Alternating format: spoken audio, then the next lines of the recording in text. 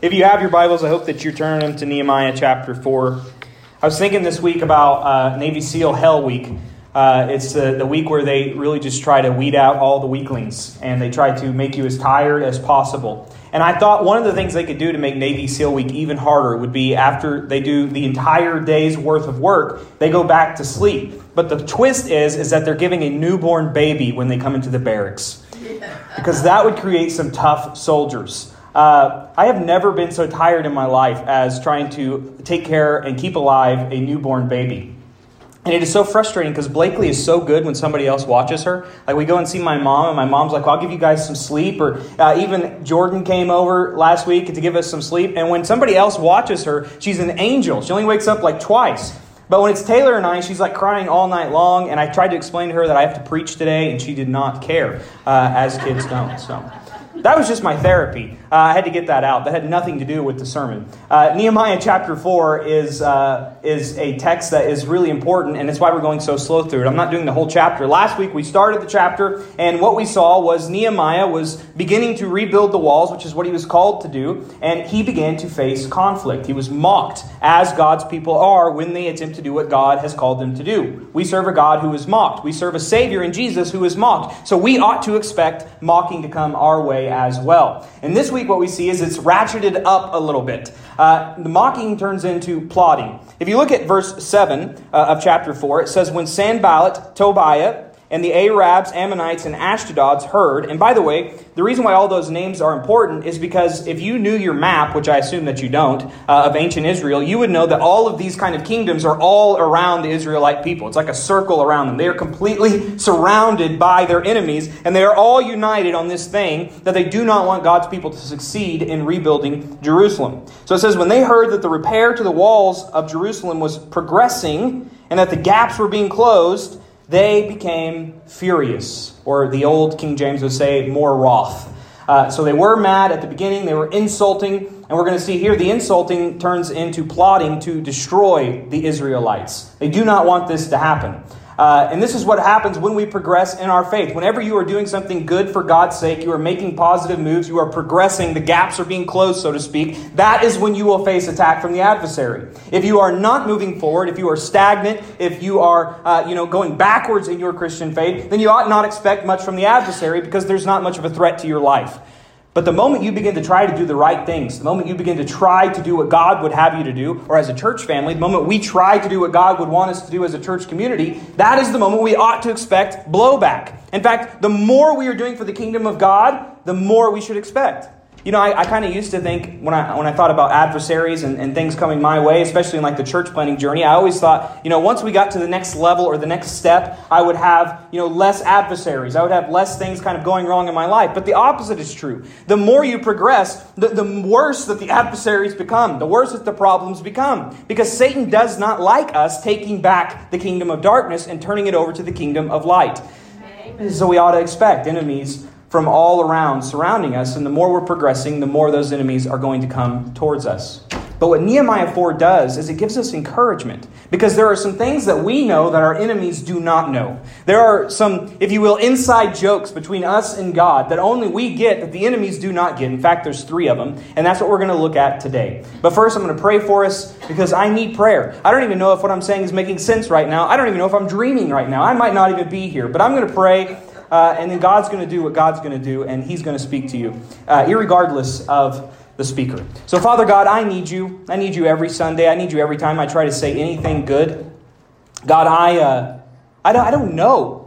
I don't know the things that you know. I'm just a man. I'm a young man. And yet I stand up here with authority, telling people how to live their lives. And the way I'm able to do that is because it's not me speaking. I want to speak from your word. I want your word to speak to them. And anything that I say that is from Blake Farley, I pray that it would be washed away like the chaff in the wind. And anything that is true, God, I pray that it be highlighted in the minds of my hearers. And God, I pray that if nothing else, just the reading of your word today would speak to somebody where they are. God, we love you and we praise you. Amen. There's a story I heard that I really liked about Roger Moore. Roger Moore used to be James Bond before Daniel Craig came in and was this super cool James Bond. Roger Moore was the first kind of cool James Bond that there was. And there's the story of Roger Moore when he's at the height of his James Bond fame. going to an airport. And he's at the airport, and there's this young man with his grandpa. And the young man says, Grandpa. He's like 6 or 7. That's James Bond. He has no concept that there's actors. That's just James Bond to him. And his grandpa's like, I don't know what you're talking about. But it just so happened that the airport convenience store was right there. And Roger Moore, as James Bond, was on the cover of Time magazine. And so his grandpa looks across and he's like, sure enough, that is James Bond. So his grandpa says, let's go get this magazine and we'll have James Bond sign that picture of him. So they go across and they buy the magazine. They go up to Roger Moore. And the grandpa says, Mr. Bond, sir, my grandson here would love to have your autograph. And Roger Moore was kind of, in a hurry, had all people around him. He said, yeah, sure, no problem. And so he signs the autograph and he gives it to the little boy. And the little boy looks at it and he's excited at first. But then all of a sudden he becomes very despaired. He's very sad and sorrowful. And his grandpa says, what's wrong, buddy? And he said, well, it's just that I thought that this was James Bond. But the autograph says Roger Moore. Who is Roger Moore? And so, the grandpa says, you're right. So they go back over to Roger Moore and they say, I'm sorry. My grandson wanted an autograph from James Bond. And Roger Moore took the little boy over to the side and he said, come here, come in close. And it's just him and the little boy. And he said, of course I'm James Bond. But I can't have everybody knowing that. All my enemies would know. So I had to sign it Roger Moore. So every time you see me on news or in the TV and you see Roger Moore, just a secret between you and I, you know that that's really James Bond. That's a sweet moment that kid had with Roger Moore. And I always thought that was really cool. But when the little boy grew up, he was working, and Roger Moore was promoting another project way later in life.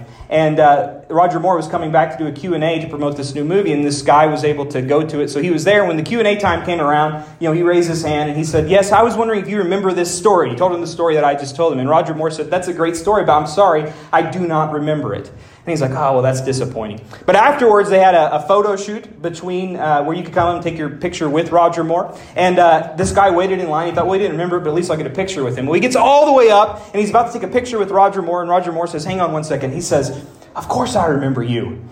But I can't have my enemies knowing that. I always thought that was so cool. And that is what it's like being a Christian in a large sense. That the world doesn't fully understand what we understand. So a lot of the things we do seem alien to them, but we have this kind of inside joke with God. We know what God is doing. We know what God is up to. We know that when it looks like we're losing, we're actually about to win. Because this is the way that the kingdom of God works. It's an upside down kingdom.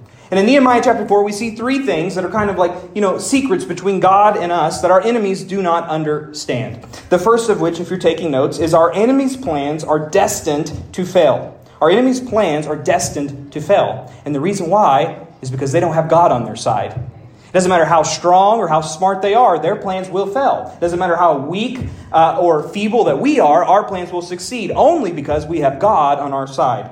Look at what it says in verses 8 and 9. They, being all the enemies, all plotted together to come and fight against Jerusalem. These are all the most powerful people. They're all surrounded. They're all around Jerusalem. On paper, this is easy. This should be no problem. Who's going to lose? Jerusalem is going to lose. But that's not the way it works. It says, we are going to plot together, come together, and fight against Jerusalem and throw it into confusion.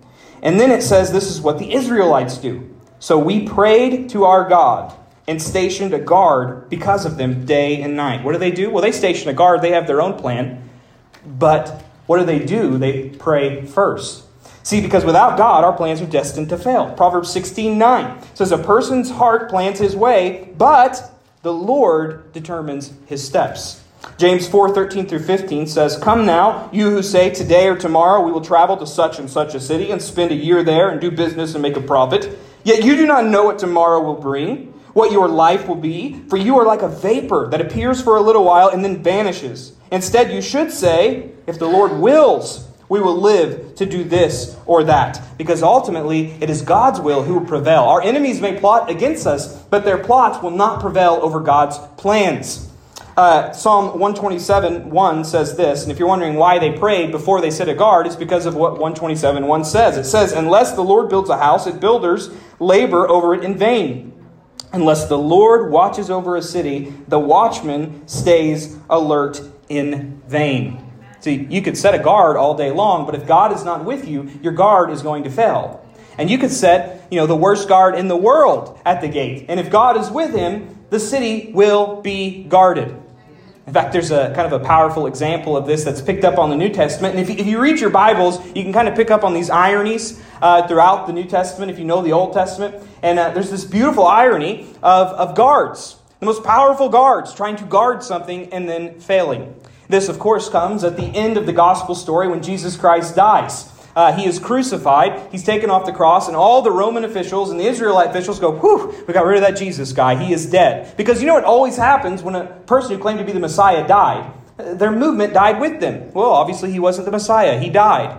But they were worried that, the followers might come and try to steal the bodies, which is kind of a joke because the followers were so cowardly, they would have never done that. But they said, we can't let somebody come steal the body. So we see Matthew 27, 65 through 66, it says this. Take guards, Pilate told them. Go and make it as secure as you know how. This is the most powerful empire in the world, going to make this as secure as they know how. They went and secured the tomb by setting a seal on the stone and placing the guards. But friends, God was not with them.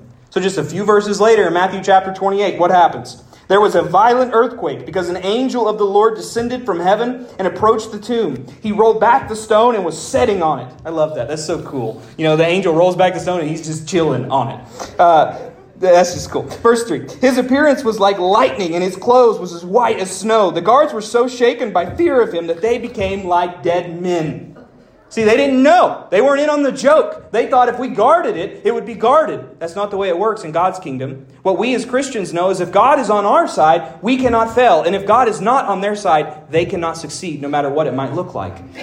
That's number one. Our enemies' plans are destined to fail. Number two is, friends, we live by faith, not by sight. This is another huge mistake the world often makes. And if we're not careful as Christians, we can make it too. Well, we cannot live by sight. What do we live by? We live by faith and trust in God. Look at this, verses 10 through 13. It says, in Judah. Now, Judah is the good people. That's the what we would call the Christians, the Israelites. They're supposed to know these truths. But look at what happens when we forget these truths. It leads to despair. It says, in Judah it was said, the strength of the laborer fails, since there is so much rubble. We will never be able to rebuild the wall. And you can't really blame Judah, can you? Because sometimes in our own lives it feels this way, doesn't it? If we're just going by what we see, it's never going to work out. There's too much rubble in this marriage. There's too much rubble in this thing that God has called us to do. We're never going to be able to overcome this. We have enemies around us at all places. This is never going to work out. And if you look just at what you see, friends, you will often find yourself discouraged and despaired. And if they looked further, they not only see that, but they also see their enemies around them. Verse 11, it says, and our enemies said, they won't realize it until we're among them and can kill them and stop the work. When the Jews who lived nearby arrived, they said to us time and again, everywhere you turn, they attack us. Even the Jews who are living in other places, they're supposed to come and encourage the Israelites rebuilding. And they're like, you guys, you have no chance. This thing is as rigged as an Alabama football game. You are going to lose. I have to put a joke in for football fans every once in a while. How about those pokes? Never mind. Okay. They're living by what they see. But Nehemiah knows that we don't live by what we see. We live by faith. Verse 13. So I stationed the lowest people beyond the lowest sections of the wall. Not the lowest people. I stationed people behind the lowest sections of the wall at the vulnerable areas. I stationed them by families with their swords, spears, and bows. Nehemiah says, I'm not going to sit around and throw a pity party for myself. I'm going to do what I'm supposed to do. We're going to put families together. We're going to give them swords and we're going to fight. Yeah, but Nehemiah, we're going to lose. No, we're not going to lose. How do you know, Nehemiah? Because I live by faith, not by sight. Now, to illustrate this, I want to go back to last week and talk about what I talked about last week, because that is a perfect example of what the world would say is foolish. If you're living by sight, you would never do what I said to do last week. And that is to endure the mocking and the insults of others, and not to curse your enemies, but to bless them back. These words that Jesus says are absolutely amazing. And if you're just living by sight, it is foolish. Your enemies are going to destroy you. But we don't live by sight, we live by faith. Matthew 5:44. It says, but I tell you, this is Jesus, love your enemies and pray for those who persecute you. And you're like, yeah, I'll pray. I'll pray that, that their life falls apart. I'll pray that the mortgage company comes and takes their home. And Jesus is like, no, that's not what I'm talking about. You pray blessings over them. Bless those who curse you. That doesn't make sense by sight. But Jesus not only taught it, he lived it. Didn't he, friends? 1 Peter 2:23. When he was insulted, he did not return insult. When he suffered, he did not threaten, but entrusted himself to the one who judges justly. He didn't threaten. He didn't insult back. What did he do? He had faith in God, the one true judge. And this is what we are supposed to do as well. John Piper says this about this kind of crazy way of living. He says, this kind of response to abuse looks weak and beggarly, and feeble and anemic and inept. At least it looks that way to those who thrive on pride and equate power with the best come back. See, this seems really, really weak if we are living solely by sight. We do not live by sight, we live by faith. As Christians, we are to be like farmers. You know how foolish farmers would look if we didn't know what farming was? You know, they take a seed and they put a seed in the ground and they do not see what is going on under the ground, but they come and they water this thing and they trust that something is happening under the ground, that when harvest day comes, when judgment day comes for them, there will be a crop there for them. That's nuts. If you had like a city slicker come in, they didn't know anything about farming and they were eating tofu and stuff, and they said, what's this guy, this old redneck doing putting a seed in the ground? He's so silly. And I can just imagine a farmer, most of the farmers I know, they wouldn't come back with a comeback. They'd kind of just smirk and let it play out. And you can imagine the face of somebody who they see this little seed go under the ground, and after you water it for a while, it comes up into this huge crop that feeds his entire family. Well, this is what the gospel is. We're trusting that God is doing something that we cannot see. So we come and we water, as foolish as it looks, and we trust that God is doing something we cannot see. I love the story of the guy who invented the helicopter. His name is Igor Sikorsky. Pretty cool name, if you ask me. If you've got sky in your name and you're creating a helicopter, that's God's sovereignty right there. And when he was 12 years old, his parents told him that human flight was impossible. He was obsessed with it from the very beginning.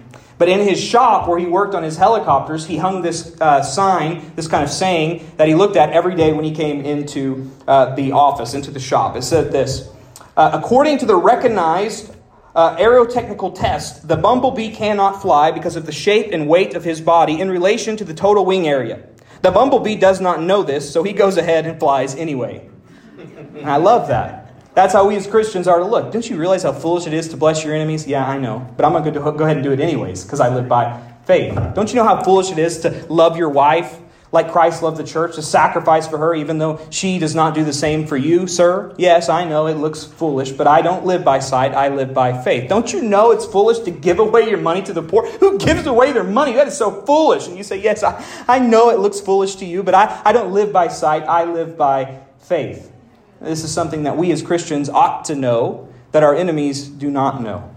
So that was number 2. We live by faith, not by sight. Finally, number 3 is that we know in the end, God will not be mocked. We know that in the end, God will not be mocked. Now, if you were here last week, you think, wait a minute, preacher, you're contradicting yourself. The title of my sermon last week is The God Who Is Mocked. The title of the sermon this week, I believe, will be The God Who Is Not Mocked. So you say, wait a minute, is he mocked or is he not mocked? And the truth is it matters on what we are talking about and when we are talking about it.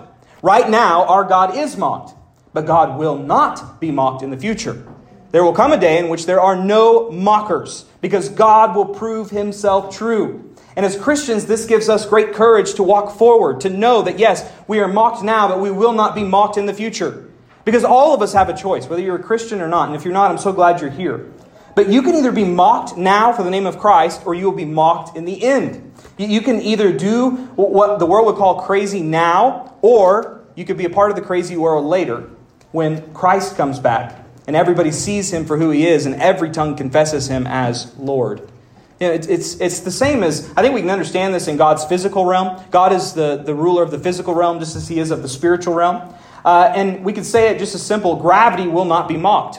Now, I can mock gravity right now. I can say, those scientists are so dumb. Can you believe they believe in this kind of thing that you can't see that pulls us down to the earth? Gravity, there's no way that it exists. But if I jump off of a building, gravity will not be mocked. It doesn't matter how much I think I can fly, I will not fly because God's laws hold true. Or a little bit closer to home, we can take our physical health. The laws of physical health will not be mocked. I can mock people right now who live a healthy life, and I do because it makes me feel better about myself. I see somebody drinking a green smoothie, I'm going to make fun of them. But in the end, it will probably be me who is mocked. Because, if you eat too many calories and you're overweight for long enough, diabetes and premature death is going to catch up with you. It's just the law. There is nothing to stop it, because that is the way that God set up the world. Well, the same is true, friends, in the spiritual realm. We are headed towards an end, and in the end, God will not be mocked. They may mock us now, they may mock Christ now, but in the end, He will not be mocked. Psalms 2, 1 through 4 speaks of this. I read it at the beginning of the service because it really speaks to what's going on with the enemies. It says, "Why do the nations rage and the peoples plot in vain? The kings of the earth take their stand, and the rulers conspire together against the Lord and His anointed one. Let's tear off their chains and throw their ropes off of us." The reason why people mock God is because they see Him as constricting them. They miss it. It is so sad because Jesus comes not to restrict us, but to free us. But if we're not careful, we see Jesus as restricting us. So we plot against Him. We plot against His people. But look at what happens in the end. Verse 4, "The one enthroned in heaven laughs. The Lord ridicules them." In the end, God will be mocking you. You will not be mocking Him. That is the way this thing will end. So now you get to decide, do I align myself with God and mocked now? Or do I not align myself with God and I am mocked later? That is the only two choices that we have. Now you might say, why does God allow Himself to be mocked? Why does He not settle it right now? I mean, I would like that. I really would. Wouldn't it be cool if God just showed up tomorrow and He was like, you know what? All you people who make fun of Christians, be damned. That's probably like my dark soul thinking that. You guys are probably way more godly than me, and you're like, no, don't do that. But the truth is, sometimes I wonder, why does God allow Himself to be mocked? Why don't we just wrap this whole thing up? Jesus, come on back, But He doesn't do that. And the reason why is because of His kindness. And so if you are here today and you are a mocker of God, and I don't mean that in a bad way necessarily. I'm not saying you're an evil person. But you kind of agree with Jesus, but you're not really willing to let Him be the Lord of your life. You're going to do what you want to do, and the parts of Jesus you like, you're going to take those parts. I would warn you that the reason why you have breath in your lungs today, the reason why reality hasn't caught up with you yet, is because God is being kind to you.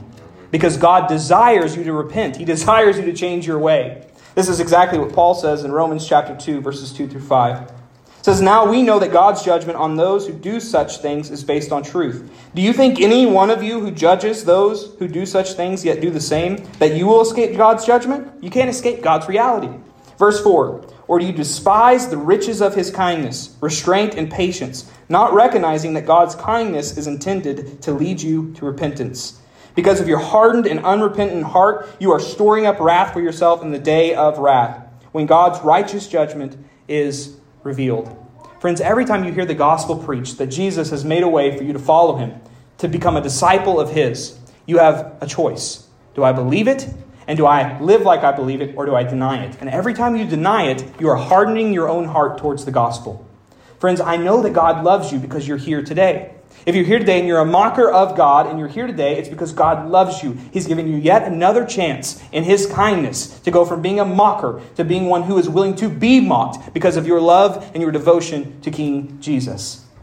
So we must not look at God's waiting as something that tells us God is not going to, in the end, not be mocked. No, that is not true at all. It is God's kindness as He awaits the day in which He comes back and ultimately proves Himself to be true.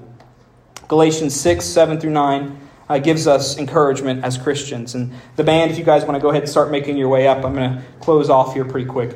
Galatians 6, 7 through 9, the Apostle Paul says, "Don't be deceived. God is not mocked. For whatever a person sows, he will also reap.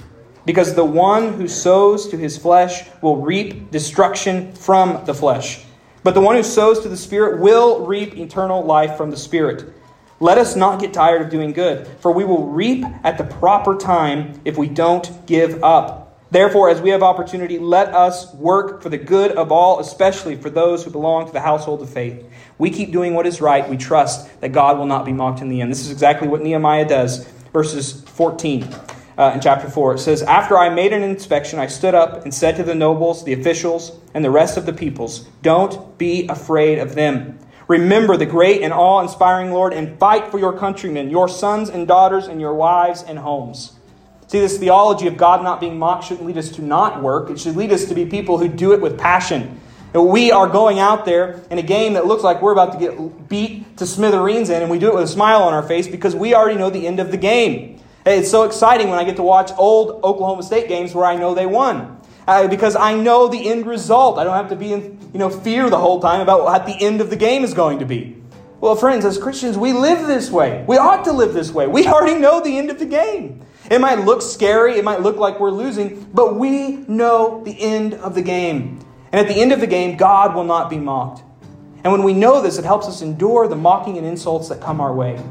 Ray Comfort has an amazing illustration that I like to use when I think of this idea. And that is, if you were on a commercial airliner flying and you had a parachute on, and you were wearing that parachute as a fashion statement, you would eventually get tired of it because it's not a great fashion statement. You put the parachute on, you're sitting in the seat, it's already cramped up, you have no room, everybody's pointing at you and laughing like, look at that, everybody's got a parachute on in the airplane. And so if you look at it just as a fashion statement, the insulting and the mocking will get you to take the parachute off. But let's say that it's not a fashion statement. The flight attendant comes up to you before and says, hey, I'm not going to tell anybody else this because I only got one parachute, but the pilot told me that the engine's going to fail about 30 minutes into this flight. I can't get him to not go up in the air, so I want you to have this parachute. All of a sudden, you'd put that parachute on with pride, wouldn't you? People laughing at you, insulting you. You'd say, I don't care. It's uncomfortable, yes, but I do not care. Because in the end, I am going to be saved, and you are going to perish without this parachute. Friends, that is what the gospel is supposed to do for us. That we know that if Jesus Christ was died and buried, and yet He rose again and ascended and said He would come back and get us, we will not be mocked. And so sometimes we're like that person on the airplane with the parachute on. And it looks like we are the ones who are the object of mockery because the world doesn't live by faith, they live by sight. And yet we know, friends, that in the end, God will not be mocked. Let me close with this verse. Again, it's Galatians 6, 7 through 10, but I want to read it from the Message paraphrase, and then I'm going to pray for us, and we're going to sing. It says, don't be misled. No one makes a fool of God. What a person plants, he will harvest. The person who plants selfishness, ignoring the needs of others, ignoring God, harvests a crop of weeds. All he'll have to show for his life is weeds. But the one who plants in response to God, letting God's Spirit do the growth work in him, harvests a crop of real life, eternal life. So let's not allow ourselves to get fatigued doing good. At the right time, we will harvest a good crop if we don't give up or quit. Right now, therefore, every time we get the chance, let us work for the benefit of all, starting with the people closest to us in the community of faith. Father God, I pray that this message is encouraging to those who need to be encouraged. I pray that it would move people to do the things that they need to do. I pray for the one who is not a Christian, not a Christ follower, not a disciple, that they would see you for the first time today. And as a result of your kindness, they would repent and they would follow after you, willing to be mocked now so that in the end they would not be. God, I pray for the Christian today who's maybe growing weary and tired of doing good. Maybe they're like Judah and they see the rubble all around them. God, I pray that they would take their eyes off of their problems and put it squarely on the bigness of who you are. God, I pray that today, no matter who came in here or what they came in here wondering or what they came in here struggling with, they would leave here encouraged, not because of my words, but because of your words and because of how good you are. And friends, with your eyes closed, head bowed, take about 20 seconds and say, Holy Spirit, what are you saying to me through this message?